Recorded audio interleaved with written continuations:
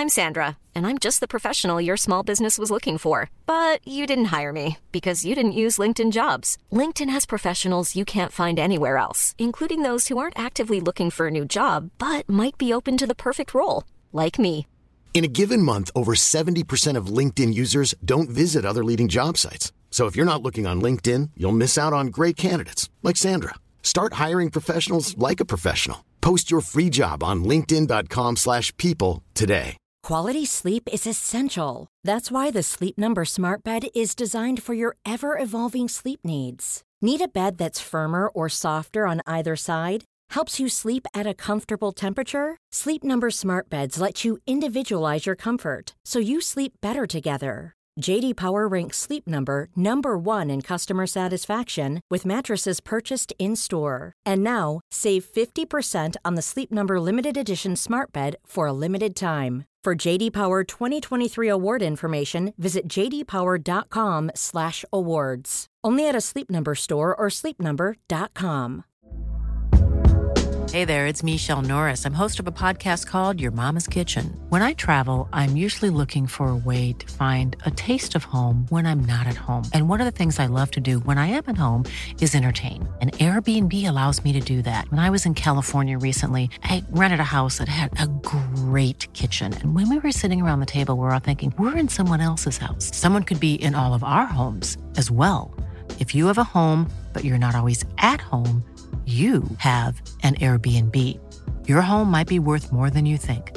Find out how much at airbnb.com/host.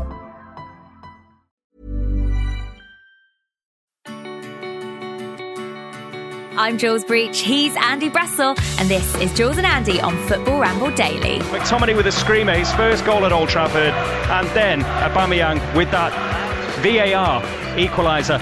It's a point apiece at Old Trafford.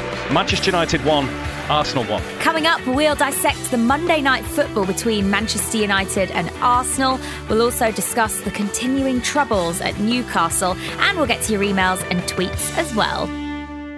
But before we get started with today's show, Andy, first of all, we both had a rather nice time at the Football Ramble Live over the weekend, didn't we? Yeah, you went posh and went to Ali Pali, and I kept it real and went to Hackney Empire. I've never been to Hackney Empire, and it was my first time at Ali Pali, so how was it for you? Yeah, it was great. It was great. Very, very enjoyable. And, I don't think we could say that our bit was the best bit of the show.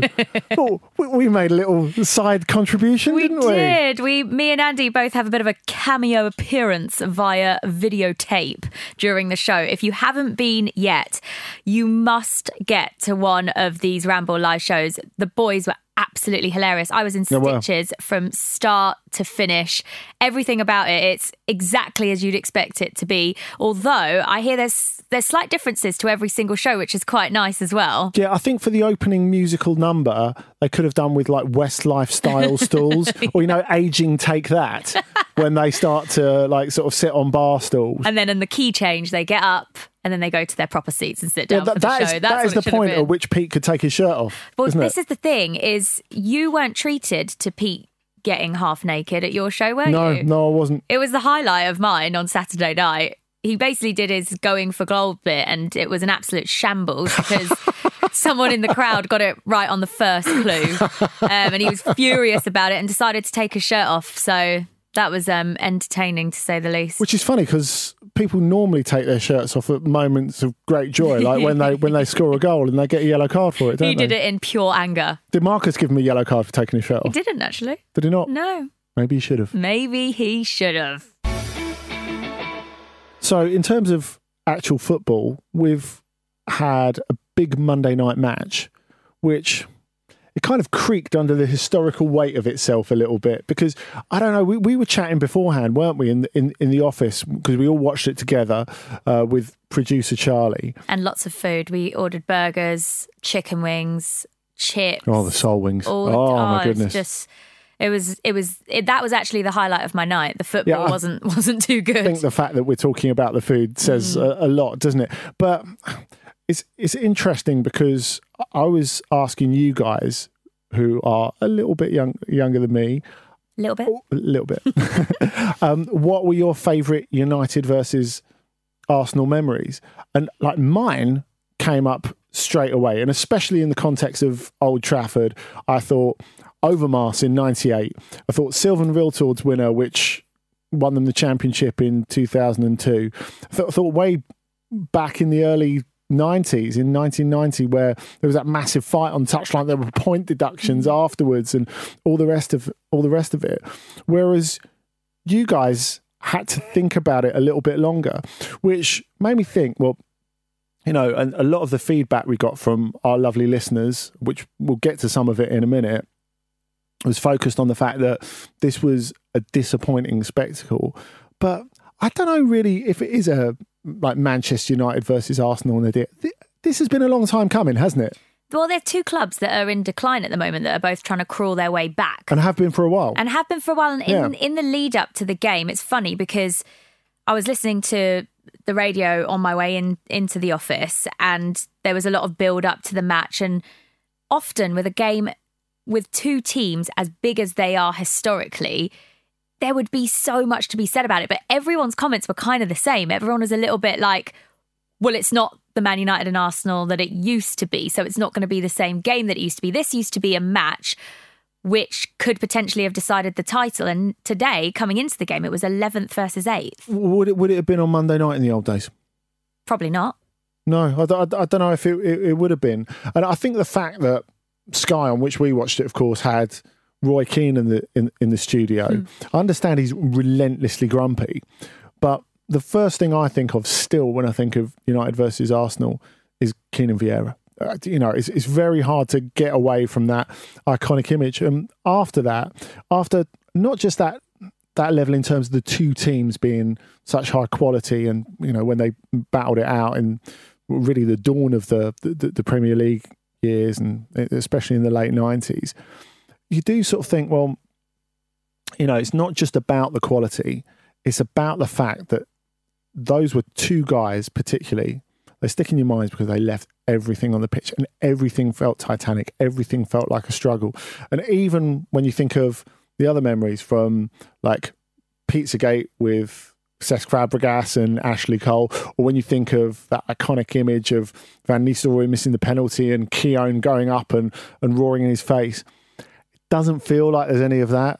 I think there's talent on both sides, but there's not a lot of players you look at there and you think, born winner. I mean, personally, looking at last night, I think the player who I was most drawn to was Matteo Guendouzi, just because he feels like, maybe he's not quite there yet, but he feels like he's edging that sort of way, and he won't let the crapness of a game stop him from just the word now. Battling through it, will he? Do you know what I mean? He won't let the occasion drag him down. He's like, right, okay, we're going to battle our way to this. We're going to make something out of this. And as well as his intrinsic quality, he does have a little bit of that spirit, doesn't he? He's got that attitude that I think... Exactly, that's the word. Arsenal fans want to see that, because that's something that's been missing for a while. It's something that they get frustrated when they see Ozil because he lacks that type of outward emotion when it comes to playing the game and leaving everything out on the pitch, as you were just saying about Vieira and Roy Keane.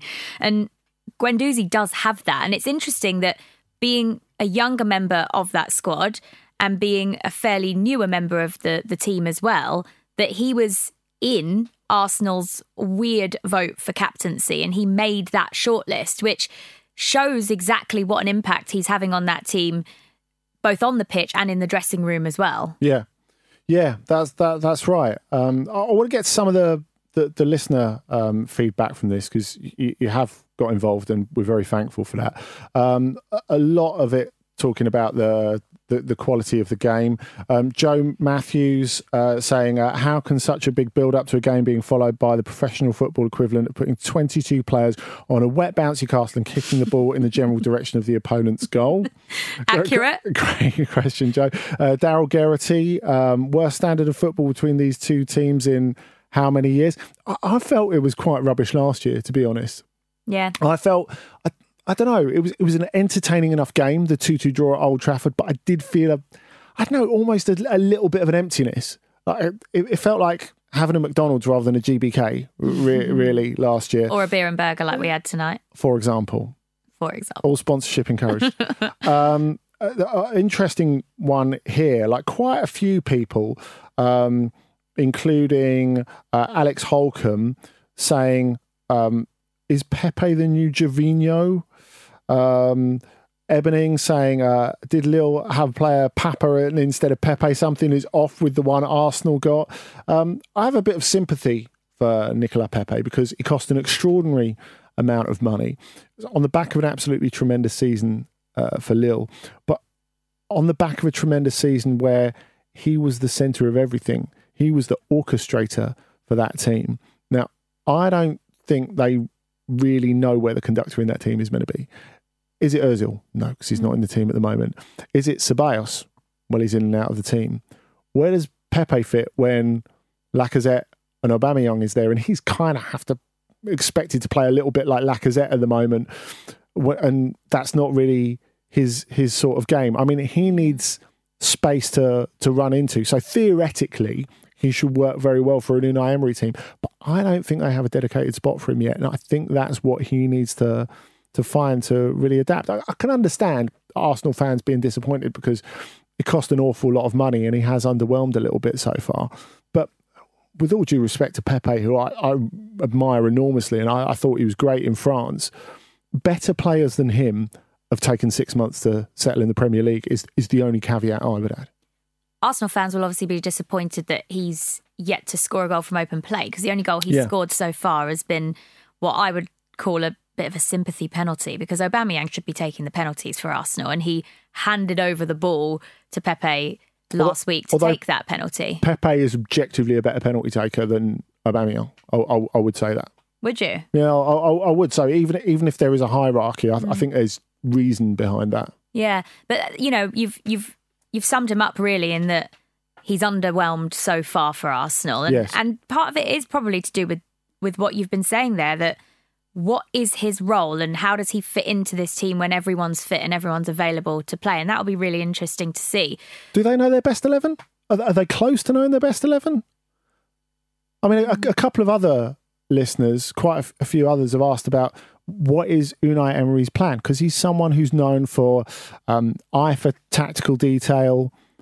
That's not particularly apparent at the moment, is it? It's not. They're kind of a mush, aren't they?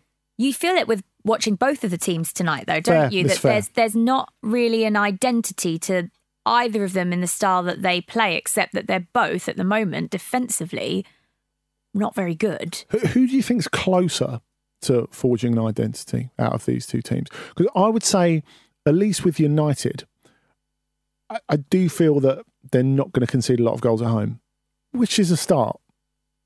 Is that fair?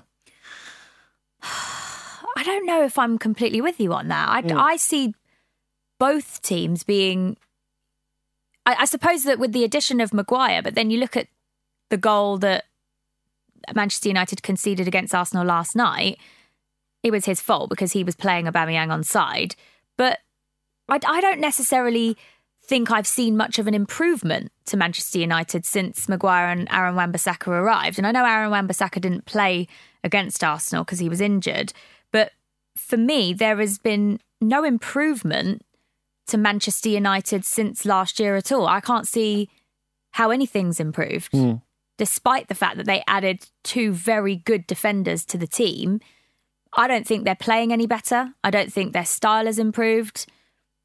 I haven't looked directly into the stats of how many goals they've conceded at this stage of the season compared to this stage last season, but I imagine it won't be that far different. No, and I think in fairness, when we're looking at Manchester United improving, it's always going to be the front half of the team we're looking at because of what they did in the first 15, 20 years of the Premier League. We expect a certain something from them. And, maybe Harry Maguire, we talked, didn't we, Jules, at the start of the season about what can he actually do to be what Virgil van Dijk is for Liverpool. And the answer is there's nothing he can really do to be what Virgil van Dijk is for Liverpool, because Harry Maguire can play a 10 out of 10 game every game this season if he wants to. It will not make Manchester United champions. It will not make Manchester United anywhere close to being Premier League champions, because Van Dijk was one of the players, along with Alisson and to a lesser extent, I suppose, Fabinho and the emerging Trent Alexander-Arnold, one of the players that pushed Liverpool over the top from a good team to an absolute elite team. Yeah. And United just aren't in that position. That's not Maguire's fault, is it? Yeah, I agree with you there. I think that Van Dijk and Alisson, they were the missing pieces to the puzzle at Liverpool that needed to complete that team and get them to the top level in the Premier League.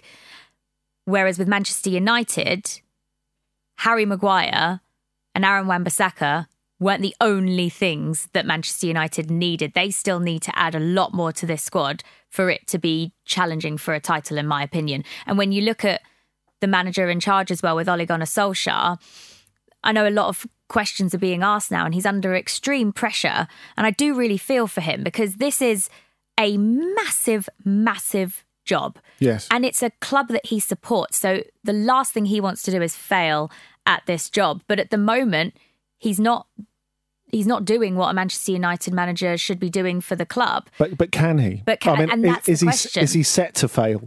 Is he set up to fail by the fact that there's no management structure there, that there's no real plan there? It looks that way. And when you look at the numbers as well, United have only won 49 points from the 28 Premier League games since Ole Gunnar Solskjaer took charge. That's actually 2 points less than United won in their final 28 matches under Jose Mourinho. And we saw the uproar in that last phase of Mourinho's spell at Manchester United and how sort of brutal it got for him. Well, I think when you level that up as well, I'd love to see the numbers broken down because he started really well, certainly in terms of results. I mean, I remember the last time I saw United in the flesh was, I would have been a couple of days into January when they played away at Newcastle, and they were on a proper rip then. It was about, I guess, just under a month since he got the job, and they were on a tear. They were winning game after game after game.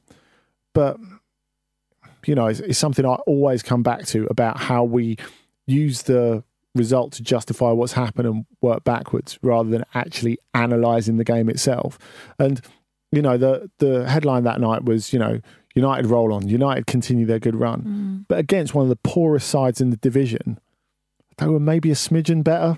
They weren't loads better than Newcastle by any means. And it took them a while to break through them. And it was a very flat, very flawed performance in which they didn't defend well and in which a better team than Newcastle would have put a couple of goals on them. And we'll come to Newcastle in a little bit, but that's a different story. So since that initial run of results has dissipated, that is always the problem, isn't it? When you're not producing identity football or football of a certain plan or of a very firm imprint, that when the results go, what's actually left?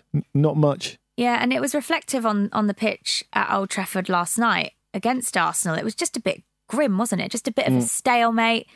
We were expecting it to be a bit feistier. There were a few tackles thrown in here and there, but in the pouring rain in Manchester as well, we expected it to be a lot more than what it was. Well, exactly. I mean, there was one big interception. I think it was from Xhaka early on, where because it had been raining so heavily, he stretched for it and then skidded all the way across the pitch. And you thought, okay, well, you know, this could get lively. This could be fun. I mean, John Windmill's written here and said, what is Granit Xhaka good at? Skidding. I would say he's excellent at skidding.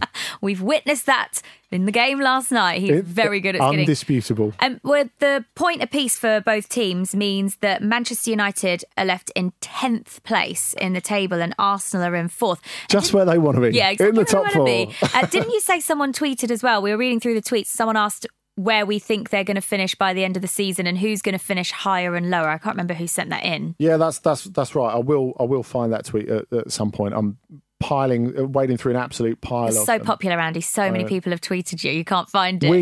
We are so popular. The Ramble is so popular. Well, what do you think? Do you think it's going to be Arsenal? Do you think Arsenal can stay in the top 4?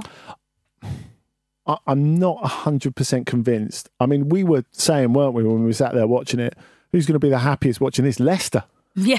If you're in Jamie Vardy's front room, you are having a party. Jamie Vardy's party, yeah. It feels pretty good, doesn't it? Well, I mean, we'll get on to Leicester when we talk about Newcastle in a bit, but once again, they've had another brilliant weekend. They'll be looking at the likes of Manchester United and Arsenal, who played each other last night, and be thinking, if that's what we're competing with to get into the top 4, we're in a pretty good place. Yeah, and there's a deeply flawed Chelsea, even though there's a lot of promise there. There's a lot of stuff to work with. And that's why we look at Chelsea slightly different from Manchester United and Arsenal, because you feel at least they're building something quite organic, which, you know, Chelsea fans have every right to feel excited about.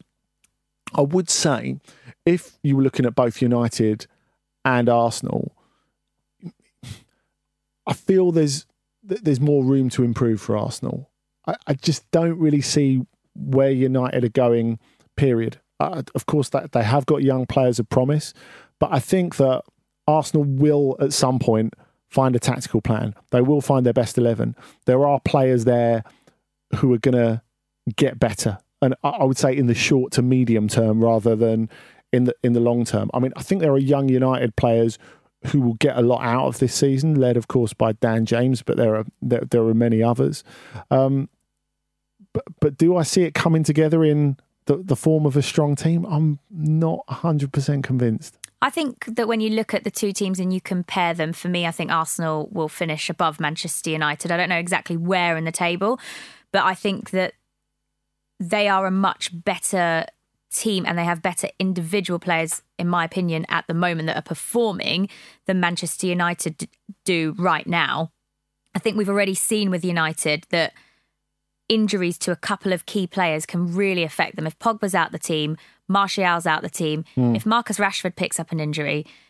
And he's not been playing well at the moment, which is really affecting them. And if Harry Maguire gets an injury, I mean, this team will almost fall apart without kind of that solid spine that we talked about earlier on in the season, at the start of the season, that they'd been kind of building around. So I think that Arsenal are better set to finish above Manchester United, and it's purely because they have a goal scorer in Pierre-Emerick Aubameyang, who I think is absolutely brilliant. Well, it was a tremendous finish, like you say, Jules, and I feel at this point maybe we should stick up, or maybe I should stick up for the reffing team a little bit, because we've got Jake Callahan who's written in, is that the worst call from a linesman ever? And Alan Cresswell saying, can you imagine VAR Aaron Cresswell? Alan. Oh, Cresswell. I think it's his brother. Can you imagine VAR not existing for that Aubameyang goal? Which I think is a good point. If there's ever a moment that's going to convince you, or can convince anyone that VAR is a good thing, that's it. Offside. I mean, said it last week, didn't we? I feel very inclined to say that's reasonable human error. It's very easy to sit there and look at the slow-mo and say, oh, well, that's obvious. He's clearly onside. And when you freeze it, yeah, he is clearly onside. But it's not frozen. It's a live football match. And it's very quick. It's a lot quicker than it may look. Exactly. You're talking about modern football, which is more athletic and more faster than football ever before. We're talking about Aubameyang, who is absolutely lightning quick still, despite getting to 30. And I think as well, if you look at the freeze frame from when the ball is played through by Saka, who I thought was really, really good again, by the way. That's a question that Incognito Football has sent in for us, thoughts on Saka. I thought he was terrific again. When the ball's leaving his foot, Aubameyang is behind Maguire, of course. We know that when we see the freeze frame. But he's very much facing forward, of course. And Harry Maguire is leaning the other way, which I can understand, especially when you work out that that's happening in real time. Yeah. I can understand where the assistant's coming from. And also the linesman, we don't know what his eye line was at the time. He could have been looking not looking across his line there, which I don't know if that's meant to be. He was stood right next to Harry Maguire. Yeah, but he could have been sort of looking in another direction and not quite seeing the exact. We're kind of acting this out at the moment, which I know you can't see, but like you say, it's human error, and that's what VAR is there for. And we talked about the pros and the cons of it last week, and without going kind of too deep into it, again, one of the main pros for me is that we won't ever see an offside goal ever again in the Premier League, which has to be a plus. And in situations like this, goals like that will be allowed because we'll be able to go back and correct them. And Aubameyang was asked about, wasn't he, in the flash, about what he felt about the joy of it being curtailed. the joy of it wasn't curtailed at all. Got to celebrate twice. It was just, they didn't really celebrate the first time because the flag was up, didn't they? But the fact that there was that delayed reaction, it was fantastic. I really like that. I actually quite enjoyed that. Yeah, definitely. And the thing is with Arsenal, when you've got a player like him who's such a good finisher, they will win games when they don't deserve to win games. I'm not saying that was the case last night. Yes. But when you've got someone that can score goals, it doesn't matter how bad you are defensively. We've seen it with Liverpool this season. They've not been at their defensive best, but they've still managed to win games because their front three are so good going forward. And I think Arsenal have got that with Aubameyang. They've got a player who, even when Arsenal play bad, will still score goals. So in summary, if he keeps scoring and Bernd Leno has a blinder of the season, they're going to finish in the top four. Probably. Like and just busk the rest. That's what it's looking like at the moment, though, isn't it? It is. There's never a dull moment being an Arsenal fan right now, because they can be so shocking at the back, but then brilliant going forward, and then all of a sudden you've got a game on your hands. And they've showed character the last two matches to come back from being a goal or so down to come back and get something out of the game. Yeah, I've noticed defensively, I don't think Socrates has any tears left in him. I think he's all cried out. One of the other things we spotted, Andy, when we were watching the game together is we were analysing how different footballers look in the rain with wet hair. We spotted a few what we thought were bald patches, didn't we? We were like, are they aging? They've aged right before our eyes in the rain. Yeah, well, David, it's growing up north. You were trying to picture David Luiz with a bald patch and a ponytail. Yeah, I was. I can see him fronting a Brazilian status quo tribute band. Not a good look at all.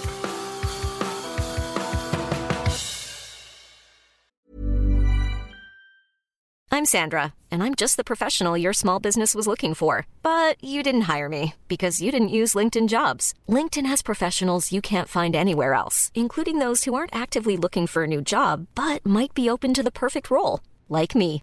In a given month, over 70% of LinkedIn users don't visit other leading job sites. So if you're not looking on LinkedIn, you'll miss out on great candidates like Sandra. Start hiring professionals like a professional. Post your free job on linkedin.com/people today. Quality sleep is essential. That's why the Sleep Number Smart Bed is designed for your ever-evolving sleep needs. Need a bed that's firmer or softer on either side? Helps you sleep at a comfortable temperature? Sleep Number Smart Beds let you individualize your comfort, so you sleep better together. J.D. Power ranks Sleep Number number 1 in customer satisfaction with mattresses purchased in-store. And now, save 50% on the Sleep Number Limited Edition Smart Bed for a limited time. For J.D. Power 2023 award information, visit jdpower.com/awards. Only at a Sleep Number store or sleepnumber.com.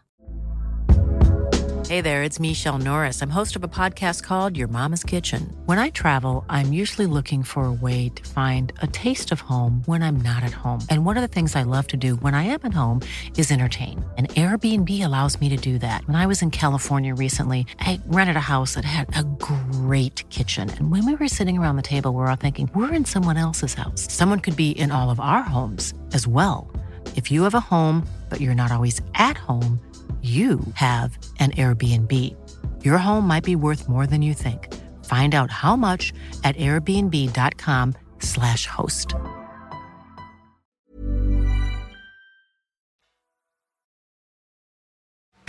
We've got to look at the situation and say he's got more points than Rafa got last year at this moment in time. And I still don't know why Steve's getting some stick.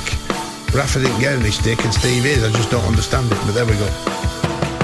It's the moment that you've been waiting for, Newcastle United fans. But if you want your team discussed, or if you don't want your team discussed, just as importantly, or you want us to discuss a more general issue, because we had a lot of feedback on the VAR chat from last week that we'll get to in a bit, you can mail us, of course, Jules and Andy at footballrambledaily.com. You can always tweet us at Jules Breach, at Andy Brassel, at Football Ramble. We are going to talk about Newcastle United, who had a pretty grim Sunday, a black Sunday, as Cypress Hill would have it. It wasn't good, was it? Bless them. I do feel bad for Newcastle at the moment because nothing is going their way. The thing is, I looked at that before the start, and I didn't have any money on it, but I did think, they're going to get absolutely thrashed. Well, like Leicester look decent at the moment. And then you factor in the Hayden sending off before half-time. I mean, it was interesting afterwards to hear Steve Bruce saying how disappointed he was and to say he expected more from the team when they went a man down. But essentially, it really make a massive amount of difference. I mean, they weren't going to get anything out of it, a goal down and down to 10 men. I understand that effort is the bare minimum you expect, but I thought Micah Richards made some really interesting points on it on Match of the Day too. He did, yeah. Where he was saying, you know, when it's one of those days, when you're 1-0 down to a better team and you go down to 10 men, you feel that you're still putting it in, but nothing's really happening. It becomes hard to give everything. I understand where he's coming from there. I completely get where he's coming from there. Leading into the match, I'll tell you how much faith I had in Newcastle getting something from Leicester. I transferred in 2 players into my fantasy team, both Leicester players. Really? I transferred in both a defender, Soyuncu, and an attacker in Tielemans. So right, that's how much faith I had in Newcastle. I knew that Leicester would keep a clean sheet. And just your luck. The only 2 didn't score. Honestly, I know. I thought that as well. I thought, God's sake, it's because I had Maddison in my team before, so I needed to swap him, and I didn't want to lose out on any Leicester attack, but I couldn't get a striker in. So that's the thing, of course. You make a great point. They did it without James Maddison. They did it without Maddison in the team. He was watching on in the crowd, smiling from ear to ear, as he always is, a happy man at the moment. Yeah. But Leicester were excellent. Newcastle, I mean, they were pretty dreadful. So the thing is Leicester are a very, very good team right now, but Newcastle didn't really make it difficult for them, did they? No, they didn't. But I would say, how much are they capable of making it difficult under current conditions?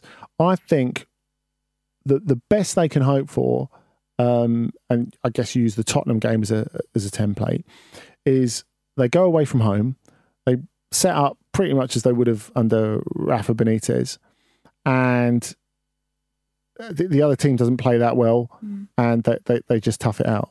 In this game, if Leicester got a goal, an early-ish goal, it was always going to be too steep a climb, because the difference between the two teams and their current playing resources is so large. Now, I can understand from a Newcastle fan's perspective, you're looking at that and thinking, well, hang on, we've got a stadium that's nearly twice the size of ours. Why shouldn't we be in the position that they were? And you look at that, and it is an endemic failure in terms of the way the club's run. There's no doubt about that, because, you know, they're in receipt of the Premier League money. They get over 50,000 fans every week, even with fans really getting the hump, and a lot of them feeling that it's a completely hopeless situation. They're still getting 45,000 bums on seats, even though it looks as if that support is actually beginning to ebb away.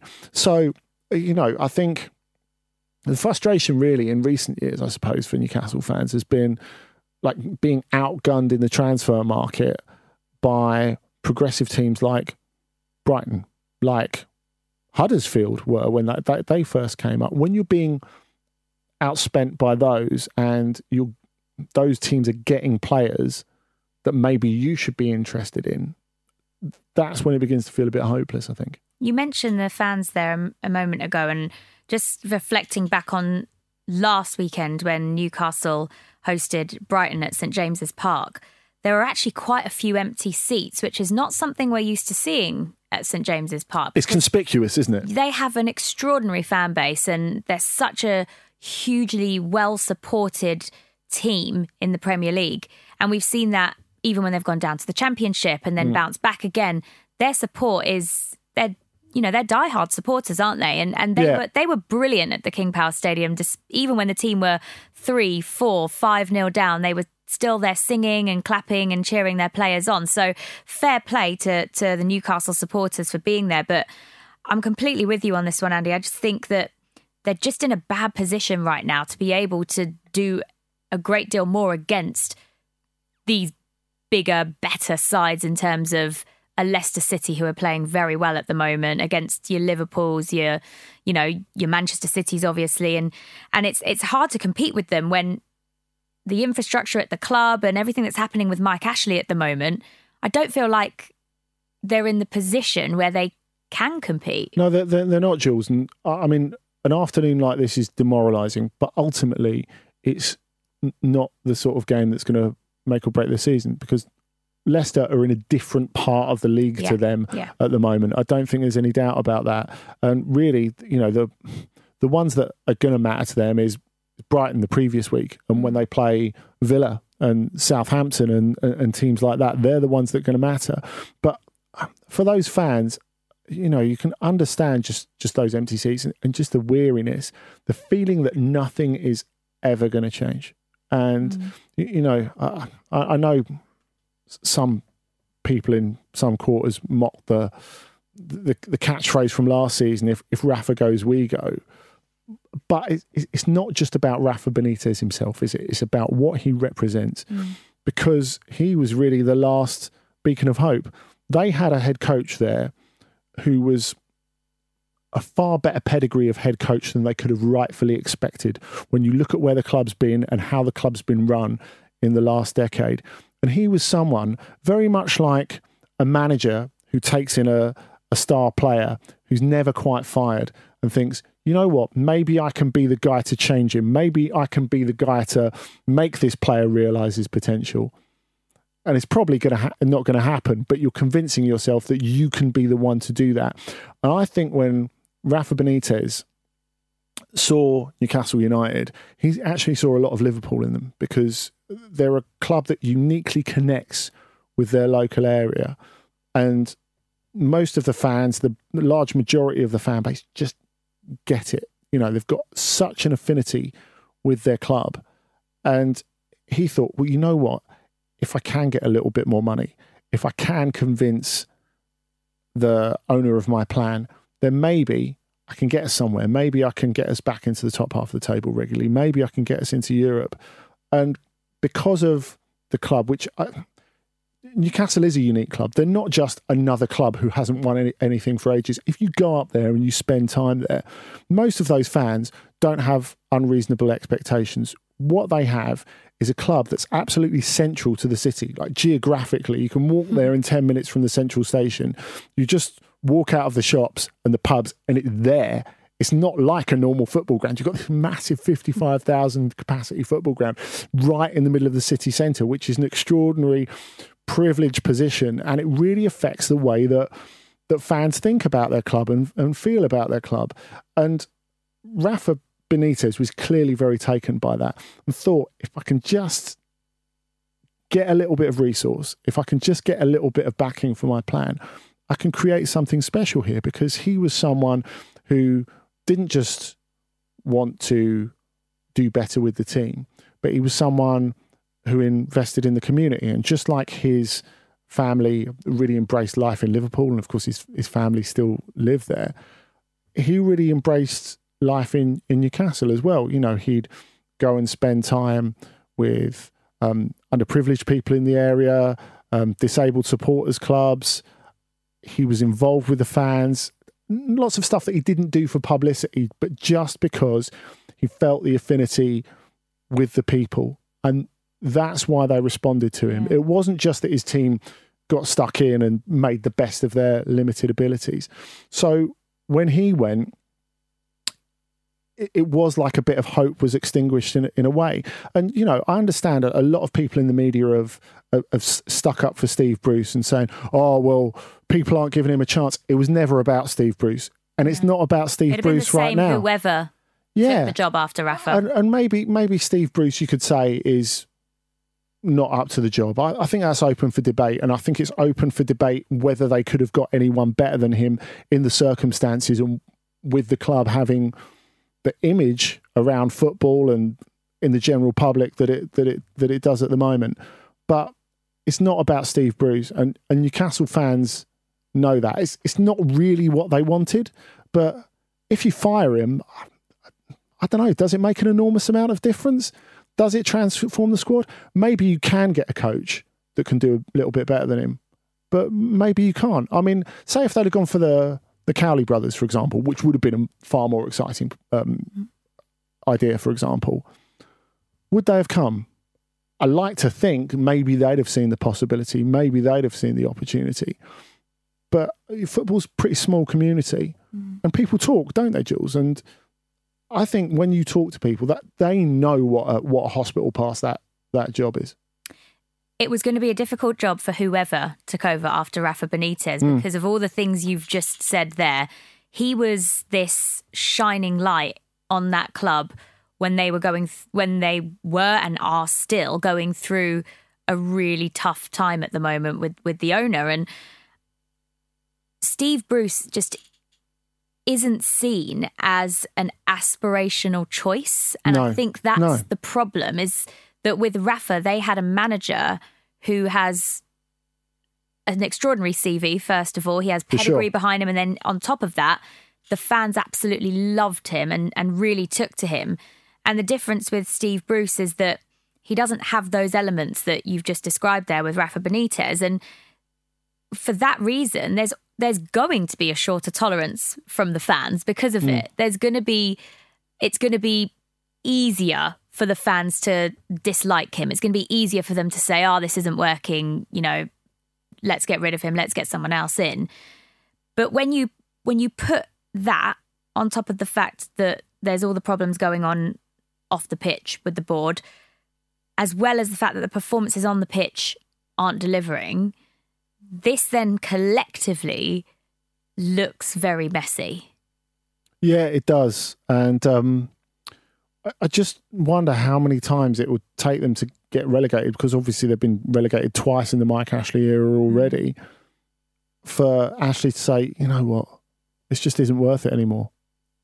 He's felt close before, but where is the cutoff point? Because you've got an owner who doesn't even seem to see how important it is. You can say all he cares about is the TV money, but yet he doesn't seem to care enough to want to protect it. Because if I was in his position and say I only did care about pocketing the TV money and I didn't really want to win anything, I would be saying, well, you know what? We've got to have the best coach possible at a certain budget. So, probably Rafa Benitez. And we've got to spend a bit more on players to make sure we stay up. Even if you're just at that Watford level. I mean, obviously on this season, not a great example. Actually above Watford now. but on the whole, you look at Watford. They've not spent a fortune since they've been up, but they've never been close to getting relegated. Certainly not before this season, and we'll see how that pans out.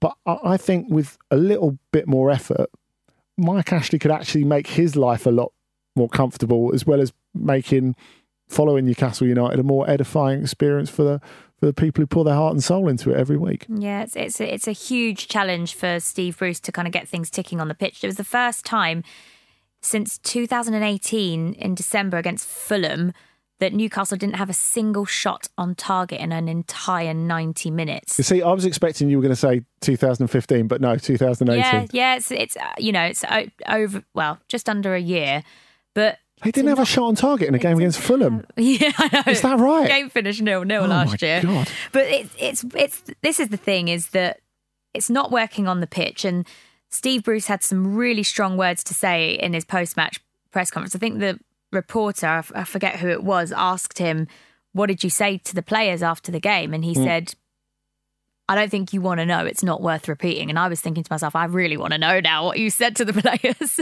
What didn't he say? Have the day off. Is that it? That's a bit disappointing. He cancelled training, didn't he? Because he was so annoyed. That's a bit boring. Yeah. I was expecting some stronger words than that. Yeah, it's the equivalent of the French fitness coach at South Africa 2010 throwing his stopwatch in the bushes when they refused to come off the bus. Amazing. Oh, excellent.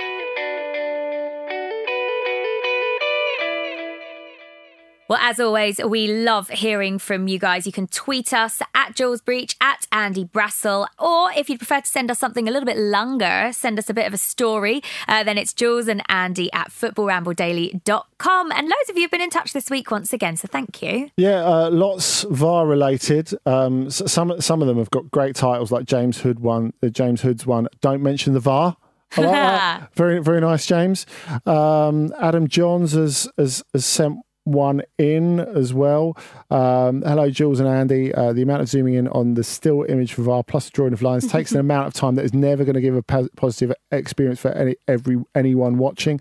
My idea for policing offside is that the VAR official should look at a still image from when the ball is played, and unless they can give an affirmative offside with the naked eye, then this is onside, similar to the forward pass rule in rugby. Cheers, really enjoying the show.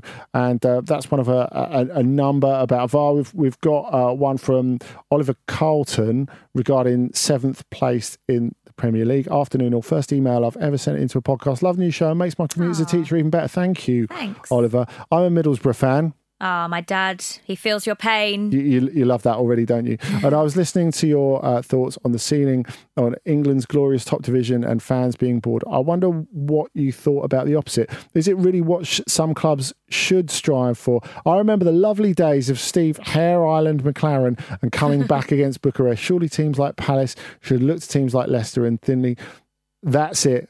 That's what we want. Keep up the good work, guys, and good luck to Brighton this season. Oh, thanks for that. He's ticking all your boxes, isn't he? I wasn't. Is he making this up? He's not a Borough fan and he's not wishing Brighton good luck at all. Have you just made that one up, Andy? No, I've not made it up. My favourite one this week, though, is from Paul Holloway, which says, hey, Jules and Andy, just listening to a pod from Tuesday. If you like pizza and you find yourself in Melbourne, then try 400 Gradi. They do some awesome Neapolitan pizza.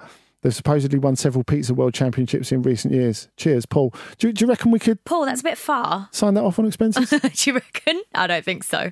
Thank you so much, as always, for listening, and thanks for all of your correspondence. Jules and Andy at footballrambledaily.com to get yours in for next week. I'm heading to the Tottenham Hotspur Stadium tonight to watch them take on Bayern Munich. Can they get a win? Oh, it's going to be exciting. Looking forward to it. More Champions League action. What are you up to this week, Andy? I'm going to be on the other half of North London. I'm going to be at Arsenal Standard Liège on Thursday. Wonderful. Enjoy Hopefully they'll be bringing some waffles. Everyone loves a Liège waffle, right? Love a waffle.